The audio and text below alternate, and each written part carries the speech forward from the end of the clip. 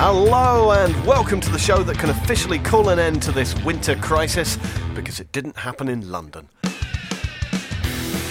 On today's show, we cast our eyes over 3 of the Football League's newer members. Burton, Fleetwood, Stevenage, all under the microscope today. We'll be looking at those EFL rule changes. When are they going to yield on 3G pitches? We'll have all the usual stuff, the fan league, the anthemic music, the rambling history. It's all on the Totally Football League show in association with William Hill. Good morning, everyone. Thank you so much for making it through the icy hell and chaos. Caroline, you didn't even go home last night. Just purely for that reason. Yes, exactly. It wasn't to do with an awards do. But it was... Actually, I'm not going to have a rant about public transport because we're very lucky to have our public transport system. Noble and dignified as ever. 2 words that are rarely used about Matt Stanger. How are you, Matt? I'm very well, thank you. Looking forward to the game tonight, Blackburn at Wimbledon. Yes, absolutely. I'm sure it will not be too cold for me to even consider going. Top of the table, aren't you? We are top of the table, yeah. For now. Feels weird. Yeah. But we're going to discuss those rule changes where we could still be in a division above if it wasn't for David Wagner last season. Oh, yes, we'll definitely have that. We got a message from Tom Byfield last week. He said, please, can you start calling Joe Crilly from Willy Hilly or Joe Crilliam from William Hilliam? I've thought about it for 3 months now and I can't get it out of my head. I'm more than happy to oblige. Joey Crilliam from William Hilliam. How are you? Oh, Joey as well. Yeah, well, I think it just needs that extra syllable to make it work. Yeah, I like that. You were on the radio talking about us, weren't you? I was indeed, yeah. You were telling everyone to ahead of Bolton Norwich, wasn't it? Yeah, BBC Norfolk got in touch, wanted to have a quick chat about the game, and they built it up, and it finished 0-0. And by all accounts, was absolutely dire. The worst game, I think, of the weekend. Yeah. So that's all the time we're going to dedicate to that. Dixon Genius has been in touch. He says, I haven't got any questions for you this week. I'm just delighted I can hear a podcast without anybody talking about Arsenal. Matt, where did it go wrong for the Gunners? I thought we were going to discuss where Arsenal would finish in the Championship this season. Producer Tayo is with us. He's an Arsenal fan and is suffering a bit. One more. We got a message from JLQPR. Says, update, Nottingham Forest have now scored 21.9% of their goals this season against QPR. That's outstanding. No one saw that coming, did they? Is he a QPR fan? He is. So he's, this is obviously a coping mechanism. Where are we on the QPR Ollie scale in out this week? Anyone? I don't think they're going to get rid of him, are they? It feels like he's a good person there for this period of transition as they go from spending like a drunken sailor into actually working within their own means. I reckon next season it gets to about sort of October, November time, and they're looking, lower mid-table. Right to me, yeah. I think he might be in trouble, but I think they'll stick with him there. They seem to be really making a concerted effort to be sensible. I was hoping for a clapometer then, but it's clearly not going to happen, so that's fine. Performance of the week. You've been voting on social media. Who came fourth? Joe Crilly, who did you go for? I keep getting trumped with my selections, but I went for Crewe, who won 4-1 away at high-flying, or formerly high-flying Lincoln. Yeah, I definitely didn't see that one coming, but only 15% agreed with you. Producer Tayo, who did you go for? Despite the accusation that I only did it for to curry favour with the big teams, I went for Aston Villa. Aston Villa's away win against Sheffield Wednesday 4-2. It was a good win, a very good win, but it didn't curry much favour. It only got 22%. I only came second on this. I went for Nottingham Forest, scoring 5 goals, which is ridiculous. Only 31%. But Matt... Get in! Who did you go for? It's the correct answer. I went for Morecambe's 4-2 win at Wycombe, which was absolutely sensational. Kevin Sombrero Ellison celebrating his 39th birthday with 2 goals, and one of them an absolute screamer as well. 32% agreed with you. If you want to take part in Performance of the Week and stop Matt winning next time, you can do. Just keep an eye on our Twitter feed on a Monday. Coming up now, though, it's the news in brief. The EFL transfer window will slam shut for permanent deals It will now close at 5 p.m. on August the 9th. That brings the 72 EFL clubs in line with the Premier League, who voted in favour of closing the window before their season starts. But it will actually come just after the opening games in the Championship, League One and League Two. Players can still be signed on loan up to the usual August 31st deadline. EFL Chief Executive Sean Harvey said this new approach will give clubs and managers the stability they crave earlier in the season, whilst also providing the flexibility to add to their squads after the traditional deadline until the end of the month if required. You with me on that? Does he talk like that? Yes, I think he does. Peterborough have sacked manager Grant McCann after a run of 7 matches without a win. I love Grant. He's a legend of this football club and he always will be, said Chairman Darren McAntony. But it's not quite happened in management for him here, and it was the right time to part ways. I thank him for all of his efforts, and I wish him and his family the very best in the future. His assistant, David Oldfield, will be caretaker manager when the team face Walsall in the league later tonight. Fleetwood Town have appointed John Sheridan as head coach on a deal until the end of the season. Sheridan took over from Uwe Rosler last week and saw his men end their 8-game losing run by fighting back to earn a draw against MK Dons. Fleetwood are outside of the League One relegation zone only on goal difference, and we'll be talking about them later in the show. Oxford United's new owner, Thai businessman Sumrif Thanakan Janasuf, has said he hopes to appoint a new manager in the next couple of days. Oxford sacked Pep Clotet in January. They passed over the chance to sign Sol Campbell. They've been talking to Wales forward Craig Bellamy. He says, "We hope to finalise a manager in the next couple of days. I don't want to choose the wrong manager. I want a good personality and someone who has new tactics and who the players are happy to train with." That sounds promising. Some Brentford fans boycotted their team's visit to Ellen Road last week as a protest against the price of a ticket in the away end. Leeds United are charging travelling fans £39 for the privilege of watching their team. And Bees fan, podcaster and friend of the show Billy Grant has declared 40 is naughty. People have had enough. Success on the pitch has been outweighed by the moral principle of not being extorted, Grant said. The FSF fixed it in their 20s Plenty campaign that Premier League clubs were to charge no more than £30 to away fans, though £39 for away fans in the Championship is a disgrace. It's absolutely right. And the EFL has also reiterated its stance on artificial pitches, saying that any National League team that wins promotion to League Two must agree to use a grass surface. Should that criteria not be met by the nominated date, the club that finishes 23rd in League Two and would otherwise be relegated will retain their place in the division. Good news for Chesterfield there. That is your news in brief. All right, where do we start with that? Should we start with Peterborough, Matt? Right at the beginning of the season, Peterborough scoring freely, Grant McCann looking very good, promotion looking a very real possibility. Not so much the case now.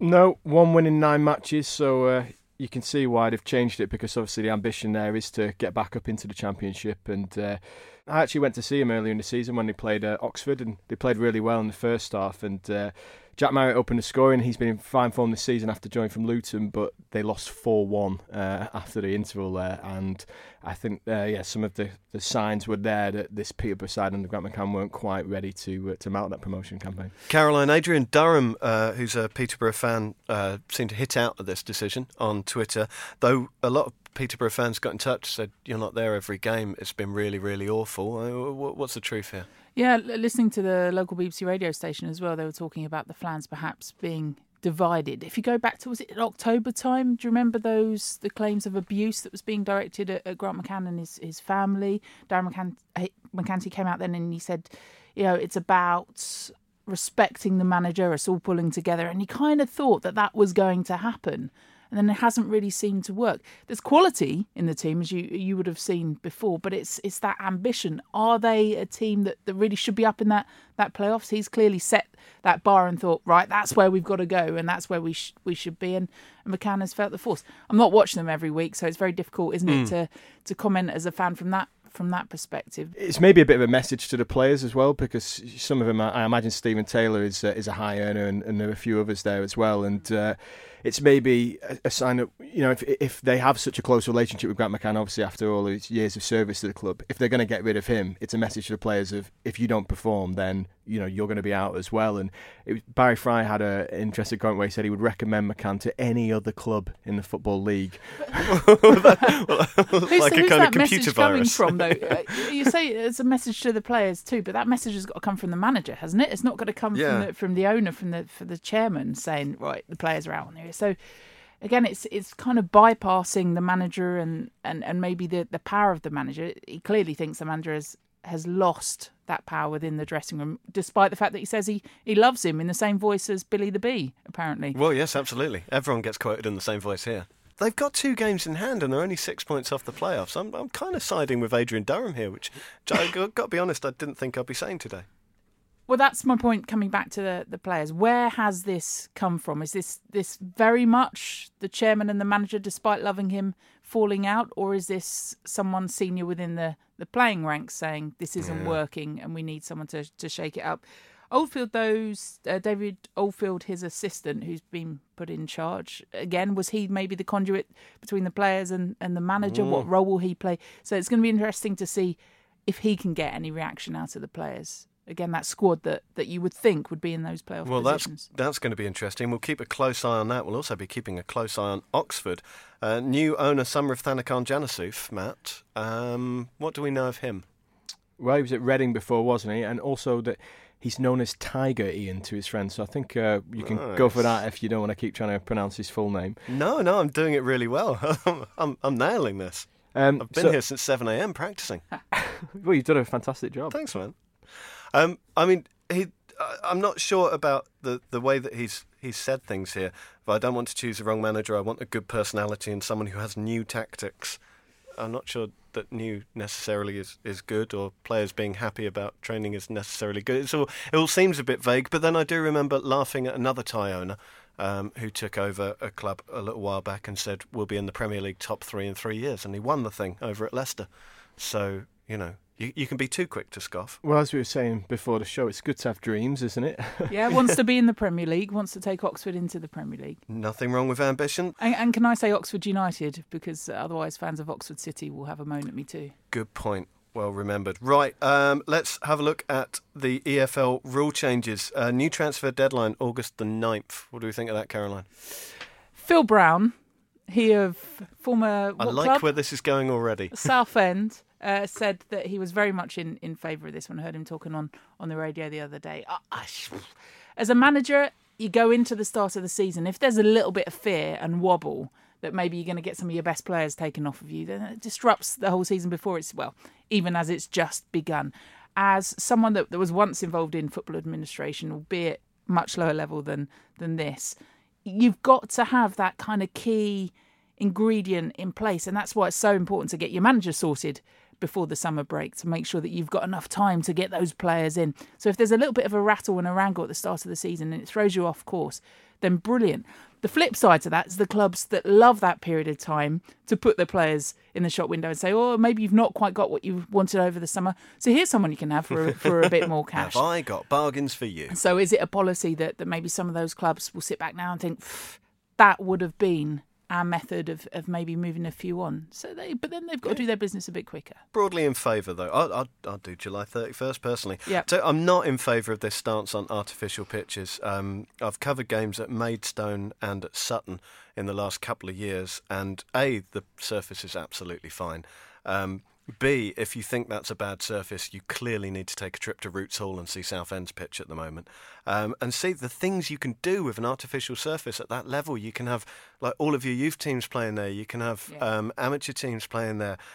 It becomes a kind of hub for the community. They really, really need to rethink this. I think that third point's absolutely crucial, isn't it? Because when we get on to discussing Fleetwood later in the show as well, it's all about clubs that are lower down the leagues finding other revenue streams to be self-sustainable. And that's obviously what Sutton have looked to do with their artificial surface. And Arsenal had no complaints last season when they played them in the FA Cup. So if Arsenal are going to go there and enjoy playing on that pitch, then I don't see why Stevenage shouldn't. This is the thing. The Sutton Media Day before that Arsenal game, you had the first team were training on the pitch and all the press were there. And then when the first team came off, the under-12s were going on there and having a runabout, and it caused no harm to anyone. The pitch is fine. And there are so many terrible pitches in League Two. I just can't get the logic of this. Paul Doswell, the Sutton boss, underwrote the cost of putting down that pitch too for the club then through their FA Cup sojourn. Managed to pay them back. And what it has done for that community, but what it has done for various non-league football clubs, has shown how to create a sustainable model, has shown how you can engage the community in the facility and bring them back in, that we've seen happen so many times on the continent with multi-sports facilities. If clubs are going to remain at that level, or at least be sustainable at that level, then they need those income funds and those streams. So why would you be against that? Also, there, and you probably all know, a little club Worthing that's got a 3G pitch. They had a little bit of a discrepancy in their 3G pitch. It had settled one end more than it had the other. Tiny discrepancy, and they had to have it all redone. There are more gradings in place for the 3G and the artificial pitches than there are for grass pitches. So there's more intensity on them, looking at them, things that might go wrong. So when you're looking at that grassroots level, vitally important. However, the real question that they're, I guess, wrangling about is whether you would play Championship and then up into the Premier League. That seems to be this kind of overarching feeling. Well, do we worry about that when it gets there? I would say, yeah. We're worrying about that progressive step from the National League into the Football League. And it's going to damage the credibility of the National League. I say this as being on the board there, because we've got clubs at the moment which are having this internal wrangle over whether they should be.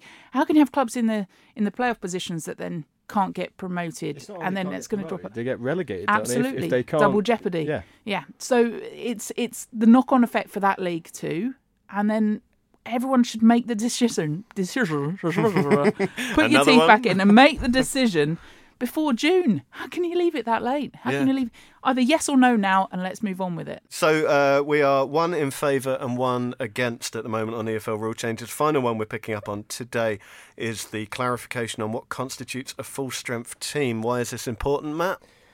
Because David Wagner screwed Blackburn Rovers last season. Sorry, that's perhaps a bit too strong. But if you can qualify it. You're over it now, yeah?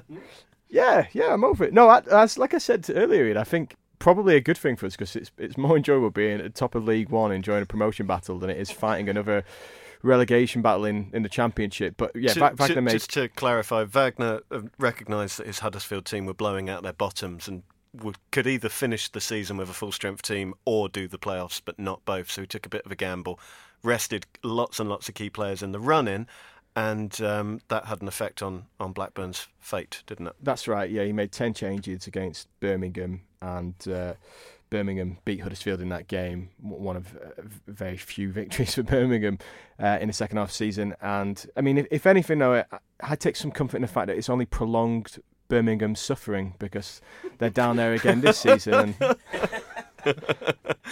not bitter. Okay, so a mixed reception to that one. That is all the time we've got for the news. When we come back, Championship Roundup. You're listening to the Totally Football Show in association with William Hill. For all the latest odds in the footballing world, check out williamhill.com or download the app. And if you don't spot something you fancy, why not tweet at William Hill using the hashtag YourOdds for your very own personalised bet. 18 plus only, begambleaware.org, and when the fun stops, stop. Championship Roundup then.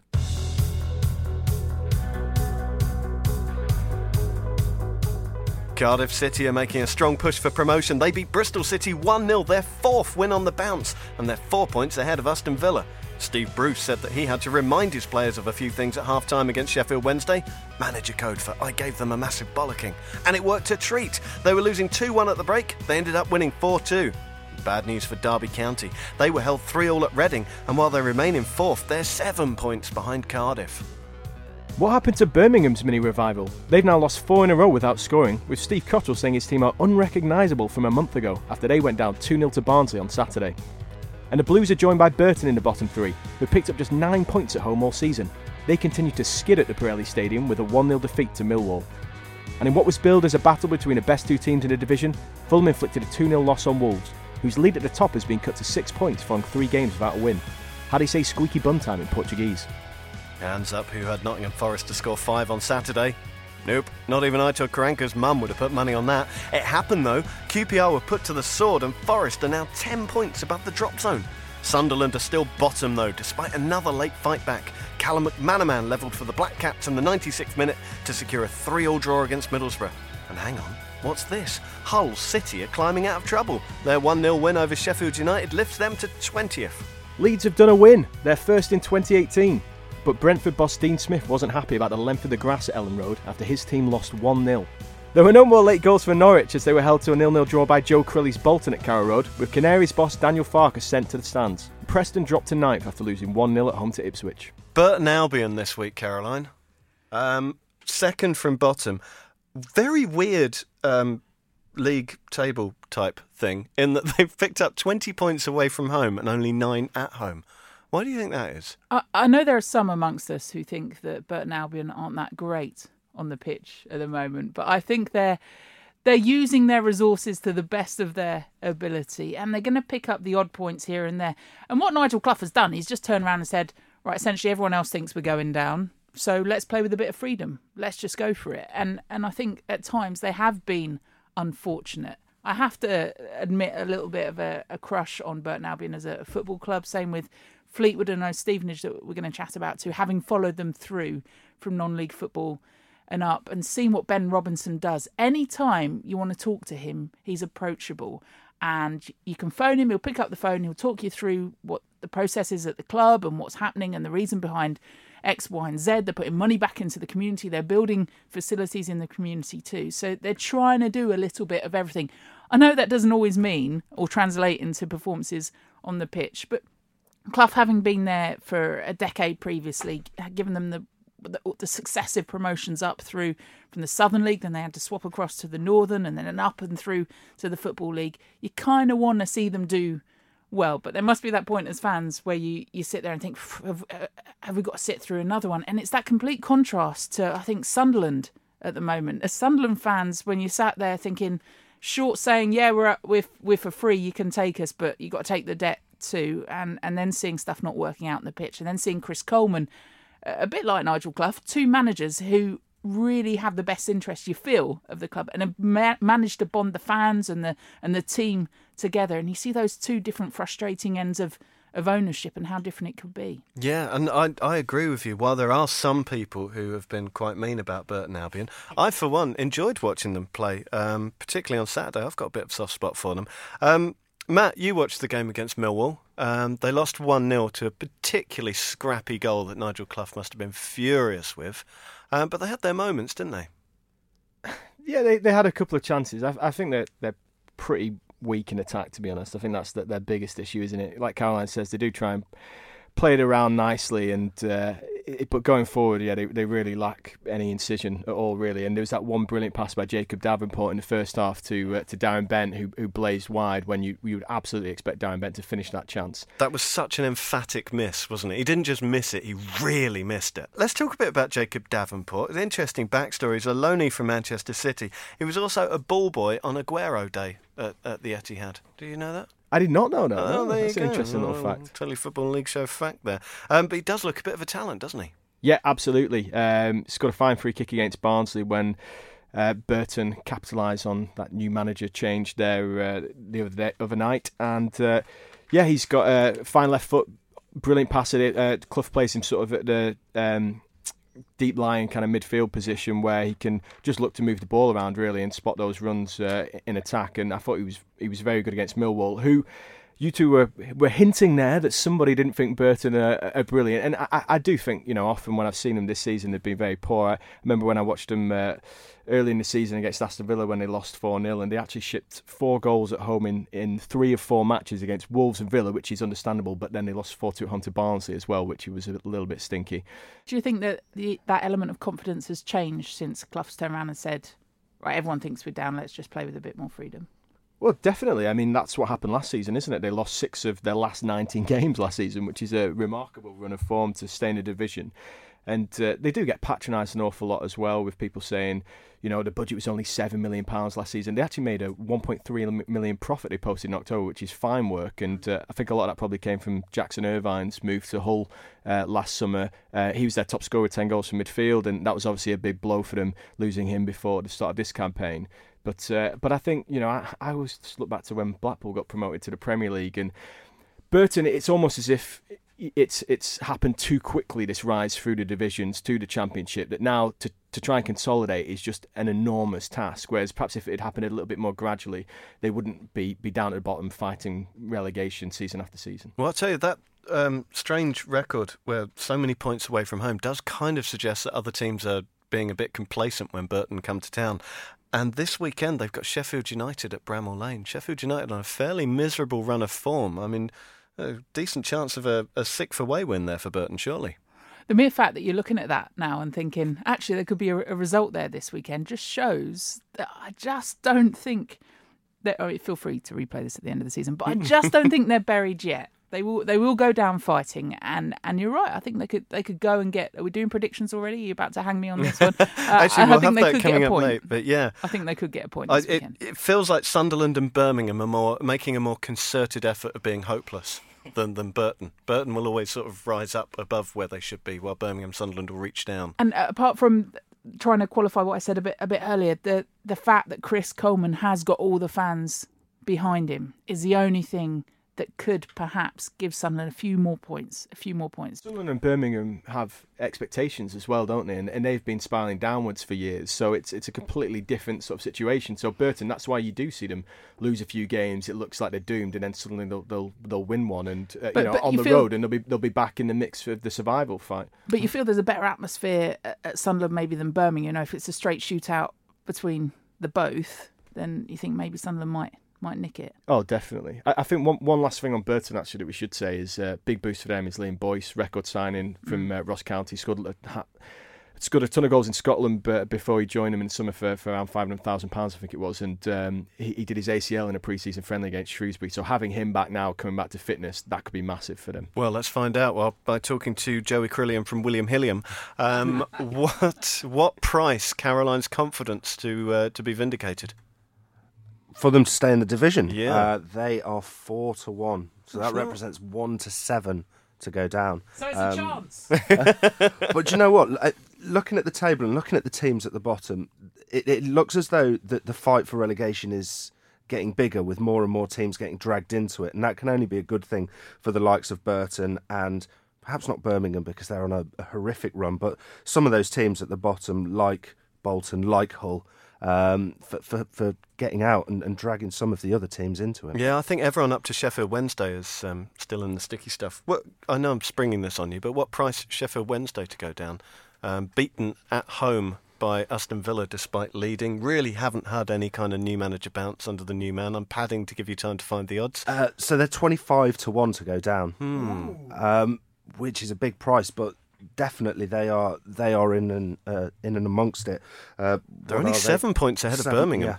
Yeah. And a lot of the teams at the bottom are picking up points as well, whereas Sheffield Wednesday really aren't. Well, there you go. We'll keep a close eye on that, but not before the Fan League.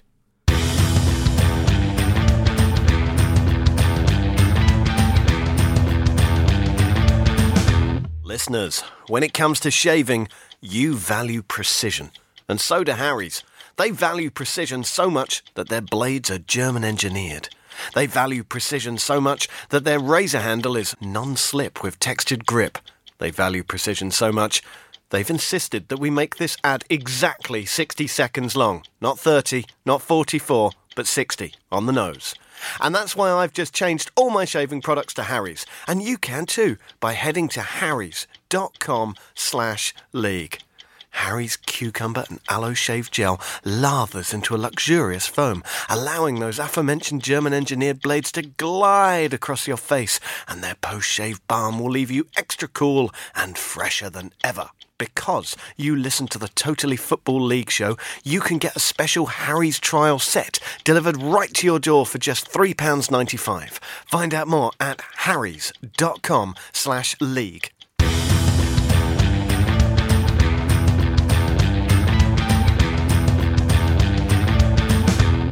If you're playing the Fan League with us, and you know how to do that, don't you? Just download it off the App Store, search for Fan League, come and be my friend, and then I'll invite you into the league, or something along those lines. Gary Irwin leads the way. Lawrence White is in second place. I'm making a bold challenge in 65th. Come and join us. It's not too late. It's very simple. You get a slip with 13 games, and you just pick home win, draw, or away win. Let's look at the championship games on there right now. Aston Villa QPR, Matt.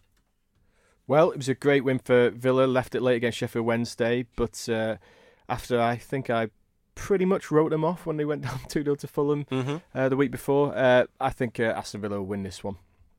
Caroline? Yeah, look at the impact of John Terry. So much, of course, levelled at him, rightly and wrongly, over the years. But when you see the team come around them at the end, that result at the weekend, just think Villa now will just continue to go. The steamroll has happened, Villa. Yeah, I think it's always been the case with John Terry, particularly when you're actually at the game and you can see him. When the ball's up the other end, he's shouting at all the people around him, keeping him in shape, keeping him focused. He's always said he's an absolute multiplier, and Villa are really going to get the benefit of that. Let's have a look at, well, I should say I think they're going to win as well. Let's have a look at Derby Fulham, which I think is the trickiest one to call. Derby, a very good side, dripping with talent, but they are inconsistent. And Fulham are the form team in the division, Caroline. Well, if you take out the inconsistent, then everything you just said about Derby, you'd say about Fulham when they've got the talent that's there.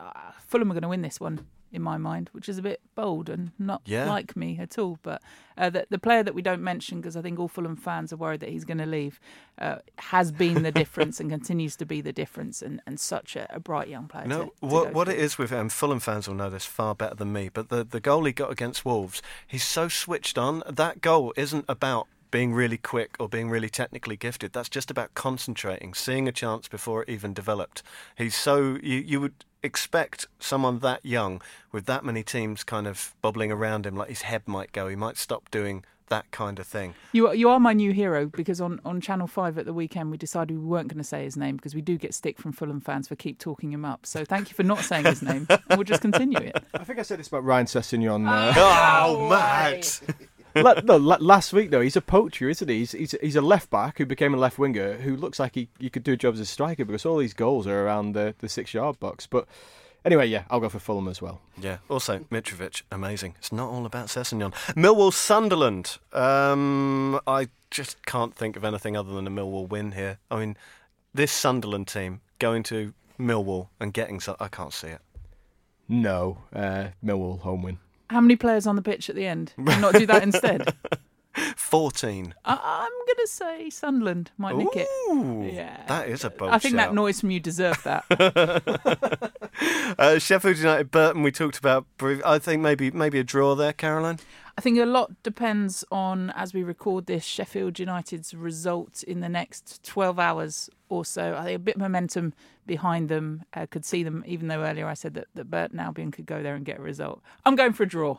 All right, I'll go for a draw, Matt. I will go for a home win. Oh, okay. And Wolves, Reading. And ordinarily you'd say Wolves, but they're 3 games without a win now. And Reading, showed a bit of character at the weekend, getting that 3-3 draw with Derby. They did. They showed a bit of character and a bit of complacency as well, maybe. But, Wolves, 3 games without win. I went up to watch them play against Norwich last week, and they threw that away in the last minute. When Nelson Oliveira came on, I basically slated his performance for 10 minutes, and then he went and pumped one in from 30 yards at the very end. So they were missing Ruben Neves, it had to be said. He was suspended against Fulham. I think that was a big loss for them. So I'm going to go for Wolves for this one. Caroline? And style of play too. I think this will suit Wolves better. Wolves win. I'm going to go Wolves, but with a question mark at the end. So Wolves? When we come back, it's the League One Roundup.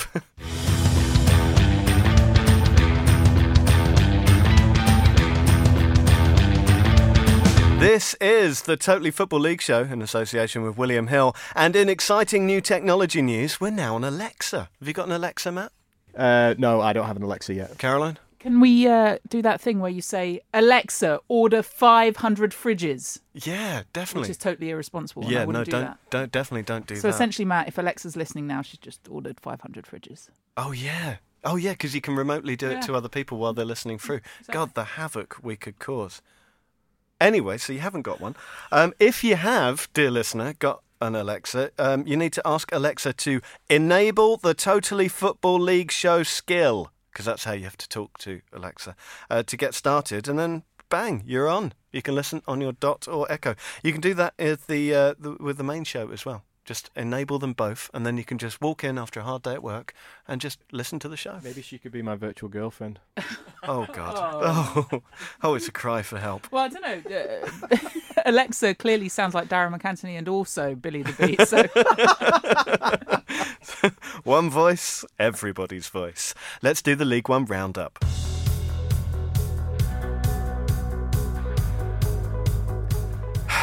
Blackburn Rovers are top of League One, I'm afraid. 2 goals from Danny Graham saw them overturn Walsall at the weekend, and they're clear by a single point. But for how long? Wigan beat Rochdale 1-0, and they've got 3 games in hand on the leaders. Rotherham keep winning too. A last-minute penalty from Joe Newell gave them a vital victory over Doncaster Rovers. Matt, you would be advised to hold off on the celebratory dances. This run-in's going to be tight. It's now 1 win in 9 for Scunthorpe as they were pegged back by Ellis Harrison's injury time goal in a 1-1 draw at Bristol Rovers. While a great escape could be on for Bury. Ryan Lowe's side beat Gillingham 2-1 to climb within 8 points of safety. And the Shrewsbury success story continues with a 2-0 win at Charlton. Paul Hurst's side remains second going into the last 12 games. Look at Plymouth go! Actually, quite a lot of people are doing exactly that. They had over 11,000 at Home Park on Saturday for their 1-0 win over Bradford, and they're now in the playoff places. Peterborough aren't, though, as you've heard, and that meant the end of Grant McCann. The Posh's 1-1 draw with AFC Wimbledon was deemed a sackable offence. And Portsmouth still can't seem to find consistent form. They lost 2-0 at home to Blackpool. The Shesurrection, copyright Gregor Robertson, is underway at Fleetwood as they came from behind to rescue a 1-1 draw against relegation rivals MK Dons. While Northampton and Oxford played out a 0-0 draw at Sixfields, and Oldham versus Southend was called off due to a frozen pitch. Yes, and they live for another week. Tom Ryan has been in touch while we've been recording on Twitter, replying to Tayo's picture of us in the studio, which went out on Twitter, said, nobody is asleep, so Ian must not be on the club history segment yet. Thank you for that, Tom. Fleetwood Town were formed in 1997, though they weren't the first Fleetwood. There had actually been 2 clubs in the town since 1908, but they both went under. This Fleetwood, originally Fleetwood Wanderers, then Fleetwood Freeport, and Fleetwood Town only in 2002, has experienced quite the change in fortunes. Much of this is down to Andy Pilley, a local businessman who took over in 2003 and set about rebuilding the club on and off the pitch. Mickey Mellon oversaw those crucial promotions to the Football League, but he was sacked in December 2012 with the team in the League 2 playoff places. Was that harsh? Well, not according to one commenter on the Daily Mail story who said of it, Bubbles the chimp could have got Fleetwood up. The real fans of Fleetwood know this was the correct decision. Harsh. But let's look at that rise in detail. In 1997, they were in the North West Counties League Division 2. In 1999, they were in the North West Counties League Division 1. In 2005, it was the Northern Premier League Division 1. In 2006, it was the Northern Premier League Premier Division. They reached the Conference North in 2008, the Conference Premier in 2010, and then in 2012, powered by the goals of one Jamie Vardy, they went up to the Football League with 103 points. They didn't stop there. In 2014, they won the playoffs and went up to League One. They lost in the playoffs last season. They had high hopes of improving on that this season, but then it all went wrong, Matt. They won the first 3 games of the season. They did win the first 3 games of the season, and it looked like they might mount another playoff push or a promotion campaign. And at this stage last season, they were actually on an 18-match unbeaten run. So they, I think they were joint with Scunthorpe in second place on 61 points. But yeah, it's been a story of late goals, really, that undid Rosler. They lost 2-1 to Blackburn in the 83rd minute, 2-1 to Gillingham in the 90th minute, 2-1 to Shrewsbury in the 82nd minute, and 3-2 to Scunthorpe in the 78th minute. And all 4 of those teams, obviously, aside from Scunthorpe's recent run, have been in decent form. So they've been competitive, but they've just been shipping too many goals, and especially late on, you wonder whether it's a fitness issue. Caroline, it's so strange, because I love that you come for me for the fitness issue. Andy Pilley has changed managers at times he thinks are correct over the years. Mickey Mellon, the falling out that they had, I thought that he had perhaps galvanised the team and that they were going to continue to bubble up and up and up and up. The change was made there. John Sheridan, this is what his fifth managerial job since leaving Plymouth Argyle. I think he's got that experience and the nous about him. But again, it's where do Fleetwood want to be? Well, they definitely want to be not dropping out of the league, and that's essentially why he's been brought in, to make sure they stay in League One. I think they need maybe a little bit more about them. So how he's going to get that in terms of bringing a few players through, but I just there's been a change in the philosophy. I think it's that $2,000 a title. Either way, Andy Pilley has said Fleetwood are to be self-sustaining now. Obviously, they have spent rather above what you would imagine their level to be. They have got £8 million training facilities, which were opened by one Sir Alex Ferguson. But is it possible to make a self-sustaining Fleetwood? Bearing in mind they come from a town of 25,000 people. It's not a huge catchment area in a particularly competitive region. Especially when you have AFC Fylde throwing a bit of money around in the National League as well, which is in the same sort of catchment area, looking to do a similar thing really as Fleetwood and rise up into the Football League.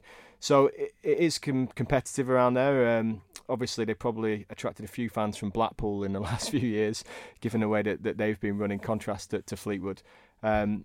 But yes, staying in this division is going to be absolutely crucial for what they want to do going forward. And there's certainly money to be made over the long term, though, because that's why they open this $8 million training facility, so that they can rent out the gym and use it as a community centre, as we discussed before, with like the 3D pitches at Sutton and elsewhere. And I think that's a very smart move. And Ferguson was very complimentary in his comments whenever he opened those facilities, and I think that will be a great earner for the club over the future. Let's talk about the game. You watched it against MK Dons, who we looked at last week. It was a really nice goal by them, I thought. That quick passing that so often gets them into bother actually worked. A good finish by Robbie Muirhead. But Fleetwood did not capitulate and came up with a very decent goal of their own from Ashley Hunter. Yeah, who blasted one over the stand in the first half. He did say that afterwards. He said, I tried it in the first half and it went out of the stadium. I thought Fleetwood were excellent, I have to say, considering where they are and that they had lost, or they were winless for 8 matches before that. I thought they were really good. I thought George Glendon stood up, took a lot of responsibility, because it was his loose pass in the build-up to MK Dons' goal that allowed them to get forward. But it should be said there was no pressure on Cisse or Ike as well before Robbie Muirhead fired in that well-taken opening goal. But George Glendon, he actually played a key pass in the build-up to the equaliser as well, when the ball then broke for Hunter to fire in. And if there was only one team going to win that, really, in my opinion. And I think that Fleetwood, under John Sheridan, he will galvanise them. That's what Pilley said whenever he brought them in. He's a manager who's been in this situation before, and he's rescued Oldham, he's rescued Plymouth, and I think it looks like he'll do it again. He's certainly not going to be accused of being too nice with the players, is he? Very much of the old school of motivation techniques. Joey Crillian from William Hilliam, Fleetwood to stay up. They are 1-2 to stay up.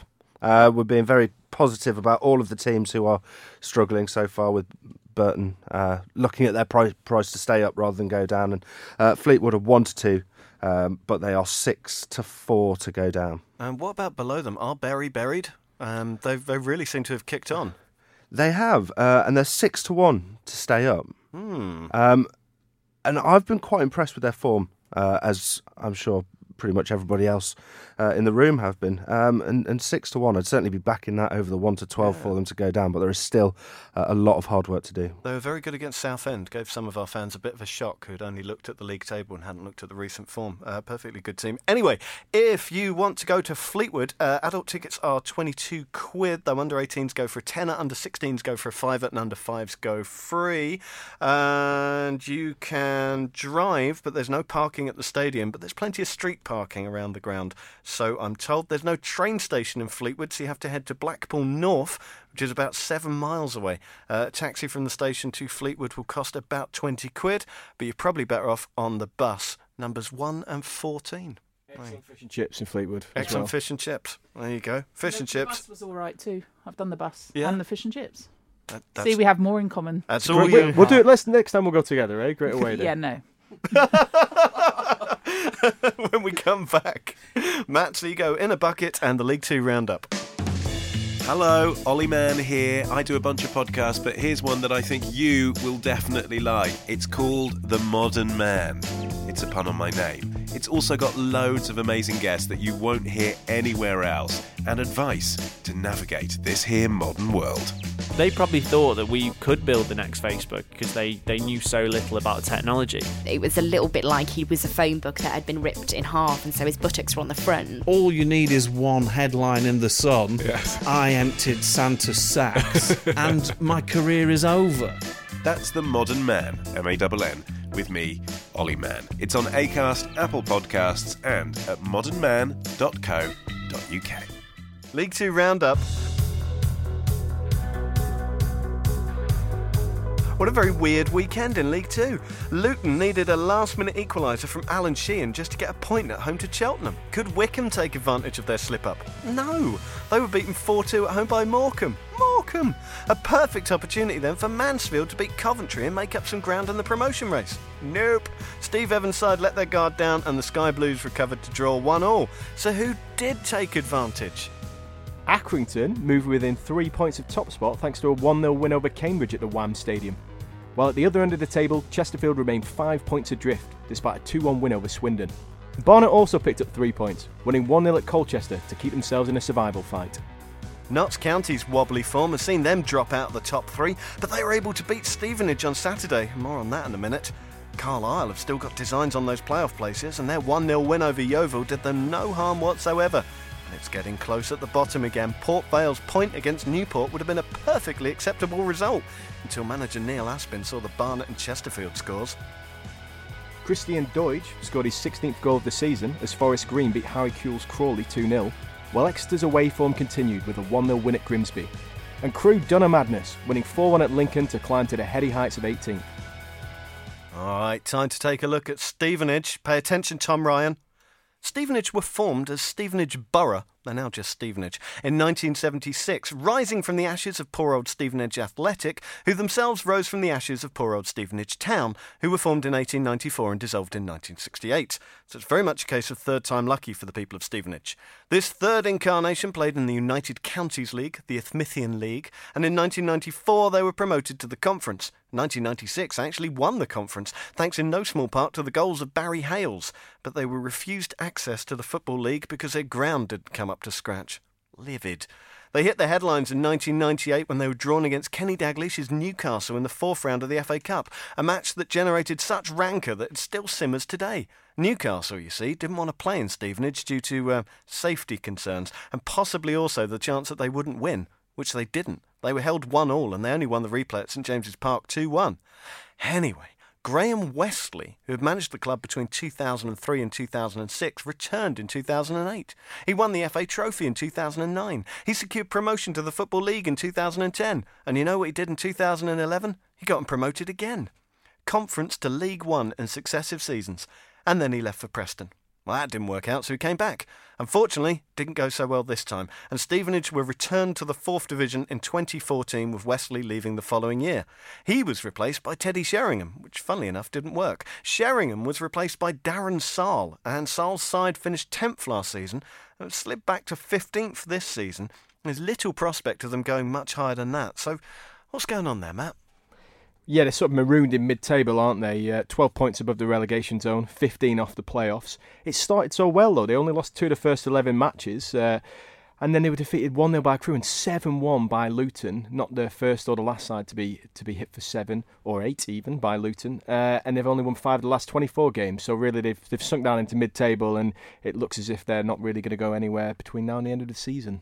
Caroline, Darren Saal, I mean, Teddy Sheringham was a bold choice, but Darren Saal just as much so, really. Didn't really come in with any reputation from his playing days. Yeah, but he'd been coaching and he dropped into Sunday League football, having been at, I think, Hemel and bumping around at St Albans too, so that he could go and progress coaching-wise. My favourite thing to do, which I made you both do beforehand, is to Google Phil Wallace, the Stevenage owner, because what comes up is on his Wikipedia is that he's the saviour of Stevenage, and so many times before they've got themselves out of shtuck, and I think they'll be all right. A key date for me is start of April when they play Barnet, so Wesley going back to Stevenage, so how key that could be for Barnet. If Barnet are still in and around the bottom, which they will be, at the table around about then, that match against Stevenage could see Wesley return. So many good years spent with Stevenage, desperate for those 3 points. Is Wesley the sort of manager, do you think, lots of people want to do favours for, or maybe not? Which amendment can I plead there? He's doing very well at Barnet. Doing brilliantly, yeah. Great win at Colchester. Got him right back into it. But back to Stevenage. Sorry, yes, that's Stevenage. All right. No worries.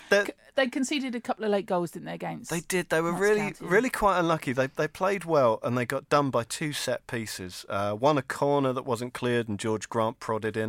So 48th goal of the season. And then a free kick that wasn't dealt with, and Shola Amiobi stabs it in. Notts County very good on set pieces. Sal said it was unbelievably frustrating. I thought for large parts of the game we controlled it. Obviously the 6 minutes and the 2 goals were an Achilles heel for us. I'm not sure that's what an Achilles heel is, but he makes a good point. Matt, what did you think of him? I agreed with the midfielder Luke Amos, who they've got on loan from Tottenham. They have quite a close relationship with Tottenham, obviously, because they play some under-23 matches at the Lamex Stadium. And he said that they were very disappointed, and considering how they played, we are all gutted to lose that game. And I thought he did really well alongside another youngster, Mark McKee, in central midfield. McKee, who's been linked with a move to the Premier League, perhaps, who Darren Sarll found as a 15-year-old at Cliftonville in Northern Ireland. Obviously, he worked with Brentford's academy before. His background is in youth coaching, and he clearly has an eye for a player, because there's also Ben Wilmot in central defence, 18-year-old who's been linked with Tottenham.